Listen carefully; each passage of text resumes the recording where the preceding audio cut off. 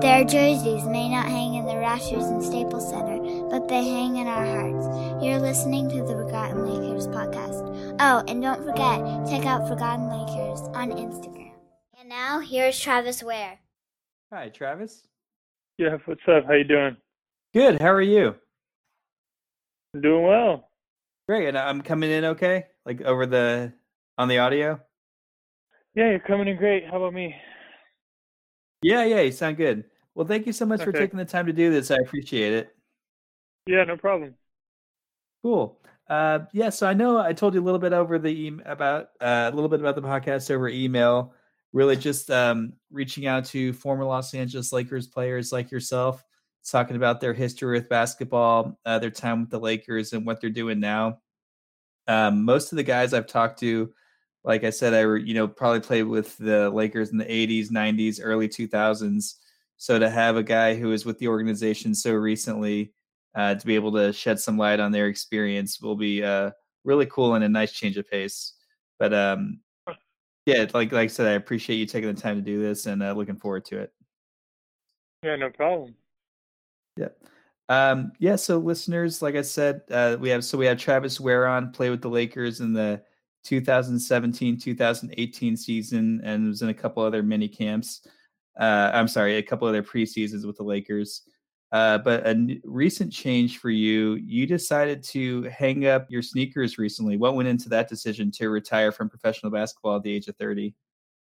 I tore my ACL last January, and then with the onset of the pandemic, I just thought it was going to lead to limited opportunities for me. And at 30, I just thought it'd be a good opportunity to start off in my next career and, put down some permanent roots and just enjoy the game from the sideline. How's everything been going for you just in terms of, the physical part of rehab? I know you're obviously not playing anymore, but that's been going well. Mm-hmm. Yeah, it was great. Yeah, I did really intensive rehab for about 7 months because I had every desire and inclination that I was going to keep on playing. So I got pretty much, at the 9-month mark, I felt really good and I was back to playing on the court. But then I was like, it didn't look like there was going to be many opportunities this upcoming year. So you can see there's limited G League opportunities right now, and overseas money is down a little bit too. So, I just thought it would be a good time to move on, focus on my next career, find, my wife and I just bought a place here in Orange County. So, just settle into the next chapter. What is that next chapter exactly? So I'm in commercial real estate finance now for a company called Harvest. We're essentially a non-bank national lender. We work with commercial real estate brokers, mortgage brokers, and we basically finance deals to help small businesses acquire or refinance their buildings that they are currently in. Okay, very cool. Is that something you were interested in, like, in terms of what you studied in college, or how'd you get into that field? No, it was actually just a contact that I had made. In college, I was a political science major, and actually to eat up some of my time and when I was rehabbing with my ACL, I wanted to be as productive as possible off the court. So I started studying for the LSAT, took the LSAT with, the inclination that I was going to pursue law school and then go into player representation. But then I came across an individual who is one of the executives at this company called Harvest, and he said, "Look, I think you should come in for an interview. I think you'd be good at our company." So I did, and they liked me, and I liked what the job entailed, and I've been doing this for the last couple months now. Oh, very cool. Congratulations. No, thank you. Sure. So getting into your history with basketball, I know you grew up in Southern California. Were you a Laker fan growing up? Oh, huge. I mean, in my childhood home still, I still have that little, Toys R Us plastic replica locker, with Oh like my yeah. little, with some of my jerseys in there. So yes, I was pretty much a diehard Laker fan. My dad and my brother and I, we would always have every game on when he got home from work. So being able to actually Mhm. put on a Laker jersey myself was truly a dream come true. Oh, I can imagine. Who were some of your favorite Lakers growing up? I mean, Kobe, Shaq, Eddie Jones early on when I first started watching him, Nick Van Exel, Lamar Odom, Hmm. Robert Ory. Yeah. Yeah, but like that's the short list of the guys.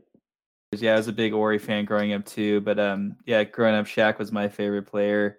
My family's Black Lab is named Shaq, so he's just always been, you know, I've always been a big fan of his. So yeah, I know you mentioned your brother. You're an identical twin. So am I. Unfortunately, our basketball Oh, career ended it. Our basketball career ended in middle school, but growing up, we played every day, and we still play in rec leagues together. When the pandemic's not going on. But did yeah, y'all my have a brother. very? Go ahead. No, you go ahead. What were you gonna ask?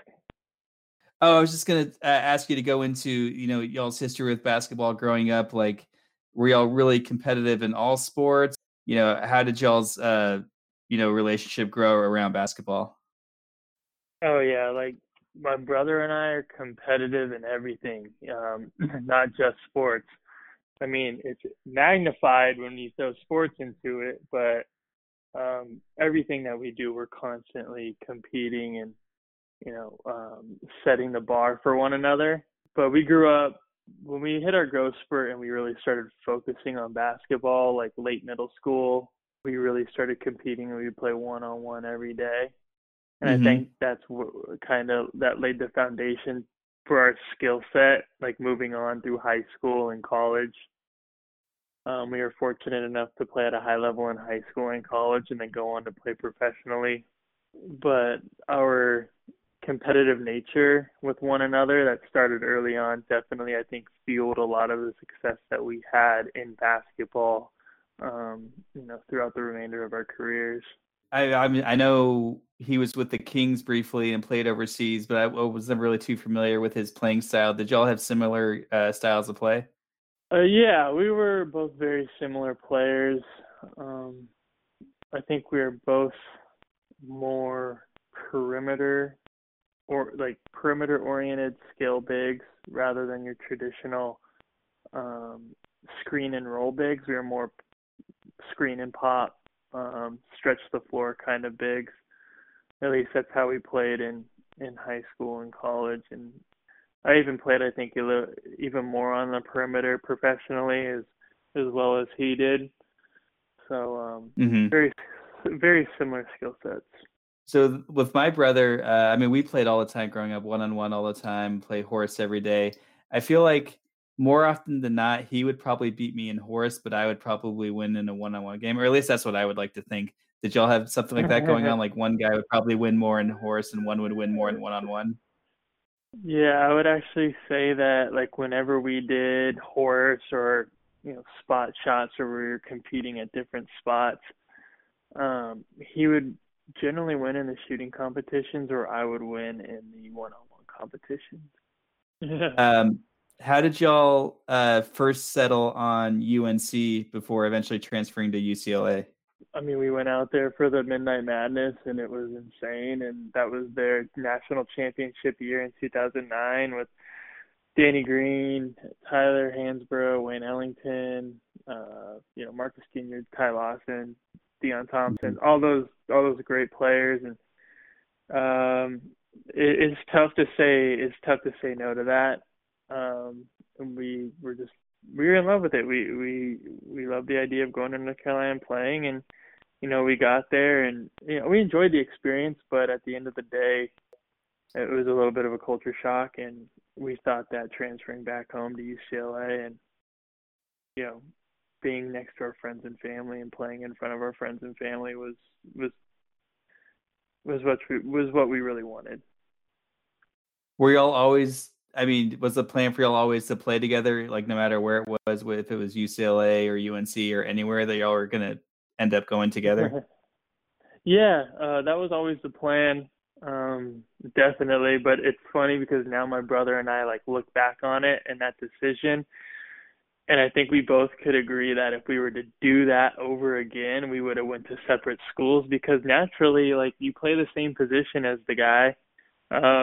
You're just Oh gonna eat yeah. each other's you're just gonna eat each other's minutes. So we may have benefited a little bit more had we gone to different schools, maybe like close, in proximity, because I don't think we wanted to be too far apart. But from a standpoint of like getting more minutes and I think developing our own identity a little bit more on the court, it could have been more beneficial had we gone to different schools. No, that makes sense. My brother and I went to different colleges, but I mean, we talked every day, like throughout college. We still talk every day, but it was nice to kind of get, I guess, separated a little bit. But yeah, but I mean, but obviously we weren't big time basketball players, so it didn't matter what we were gonna be doing. Okay, so yeah, coming out of UCLA, you end up going undrafted, but catching on with the Knicks. What was it like to have hmm former Laker Derek Fisher as your first NBA head coach?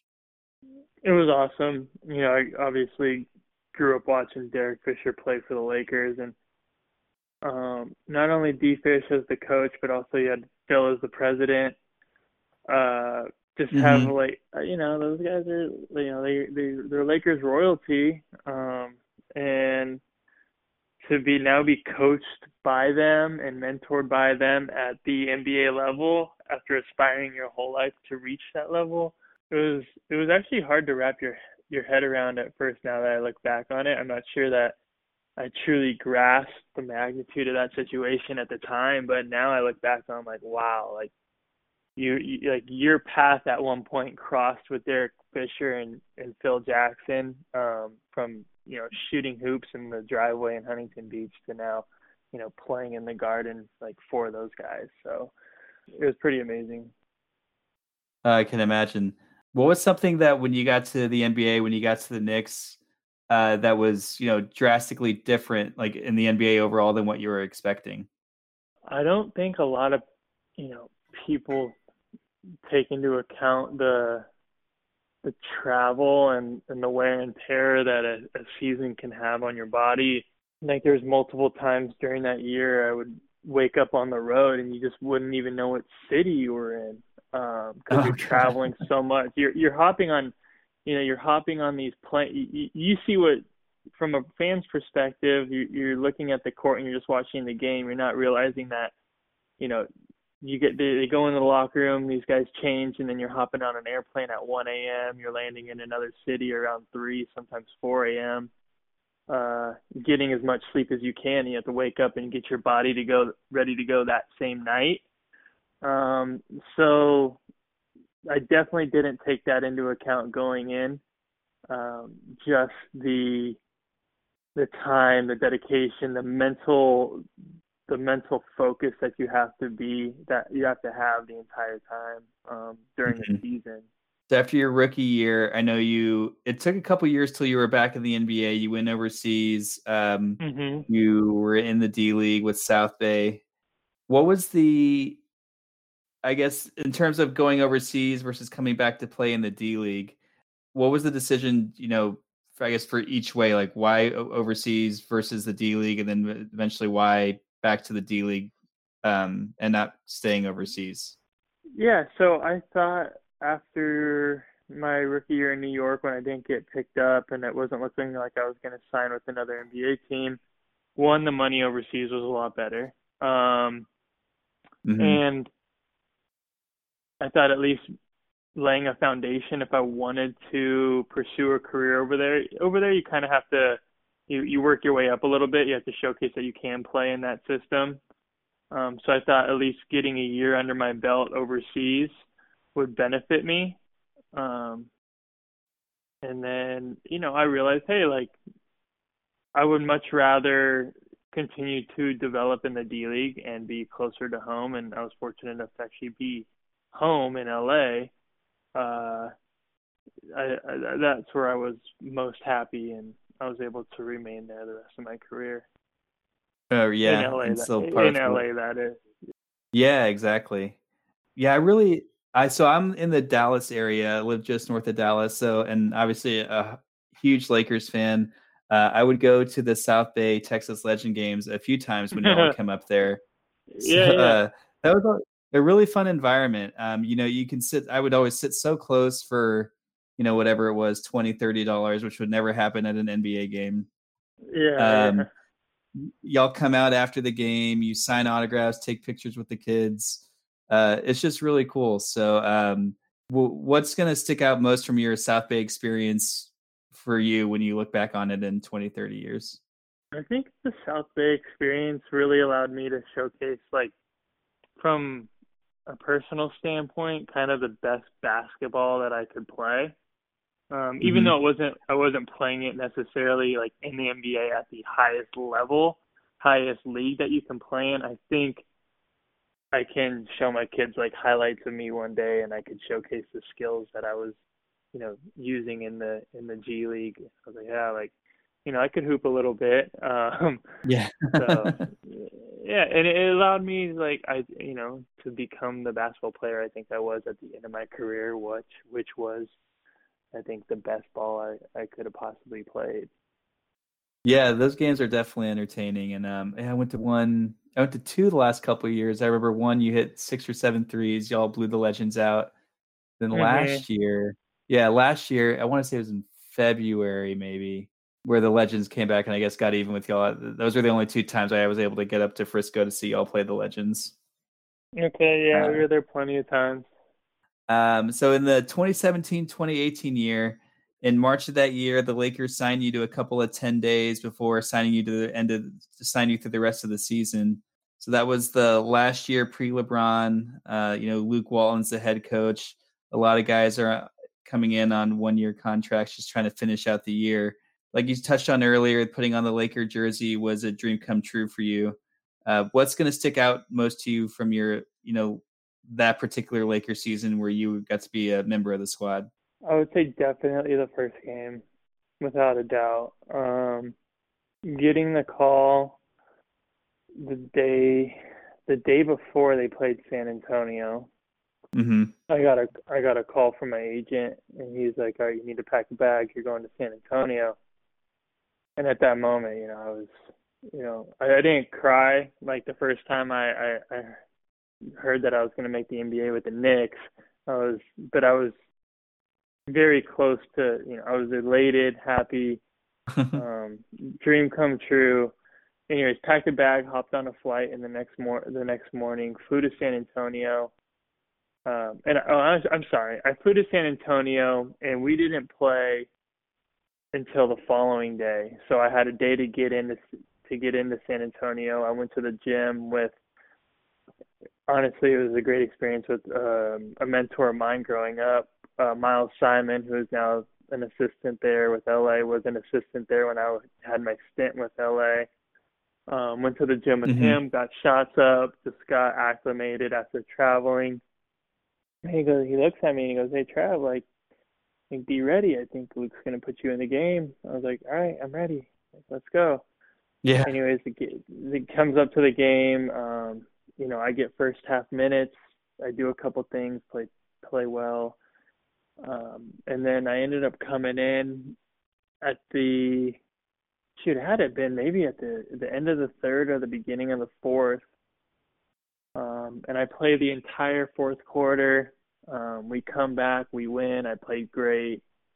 And then just that feeling after the game where you can finally relax and comprehend what just happened and unpack it, because in the moment you're just so locked in and doing your job that nothing else is really, you're not thinking of anything else other than playing the game and doing all the right things. That's when I got calls from my parents and my family and everyone else who was watching to congratulate me, and it was just a great experience. Oh man, I bet. Did you keep anything from that game, like the shoes or the jersey or anything like that? Yeah, I have my jersey. That jersey's framed, so. Oh, awesome. Definitely able to remember that moment. Then also in your stint there at the end of the year, they signed your South Bay teammate, Andre Ingram. He had that inspirational game. Yeah, he had that inspirational game versus the Rockets. His first NBA game after being in the D League for 10 plus years. What sticks most out to you from his first game with the Lakers? Oh, just one, being able to assist on his first NBA bucket. Oh yeah, you did. Yeah, the three. And then just being able to share the court with a guy and see the emotion, like in his face, and just, I don't know, just sharing in that moment with him and sharing in all the hard work that he put in to get to that moment, to be able to partake in that moment with him was a moment in basketball I won't forget. And I don't think any Laker fans will forget that night. And I can't imagine what it was like to be a part of that for a guy like you said, who put in all that work, had been in the D League for 10 plus years, taking side jobs just to make ends meet, to finally get to live his dream. Must have been really cool. Yeah. Yeah, so I know then the next season, it looked like you were going to come back. You were in training camp. They signed you to a 2-way contract and then released you right before the start of the season. Did that catch you off guard, or did you think that was a possibility going in? No, definitely not. So I signed that 2-way and then went through training camp and then actually flew up to Portland for the first regular season game. And after the game, they informed me that they were going to waive me. Came at a complete shock. Did not see it coming.